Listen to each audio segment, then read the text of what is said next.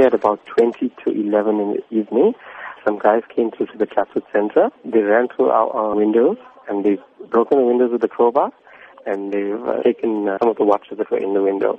It all transpired within like 2 to 3 minutes and they were gone. In all, from the cameras that I can view, I can see 5 guys, but I believe there were more waiting outside as well. Is the value of the stolen goods known at this stage? No, not at this stage, unfortunately. Has a case been opened? Yes, it has been. We're just waiting for the relevant case numbers and stuff to come through.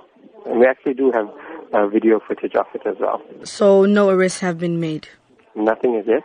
What do you think was the reason the suspect targeted this particular store? I believe it was because it was in the evening and I think all the stores were closed at that time.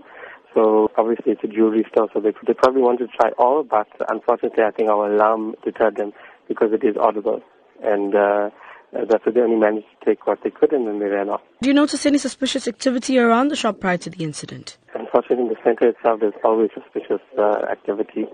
We do inform the management, but that's about it that we can do. I think the right thing to do for anyone is just to phone through and assist the police and the deterrence, because obviously, it affects every business owner and communities and employees and employers throughout South Africa, because obviously these guys need to be caught and everything needs to be sorted out because it's getting out of hand now.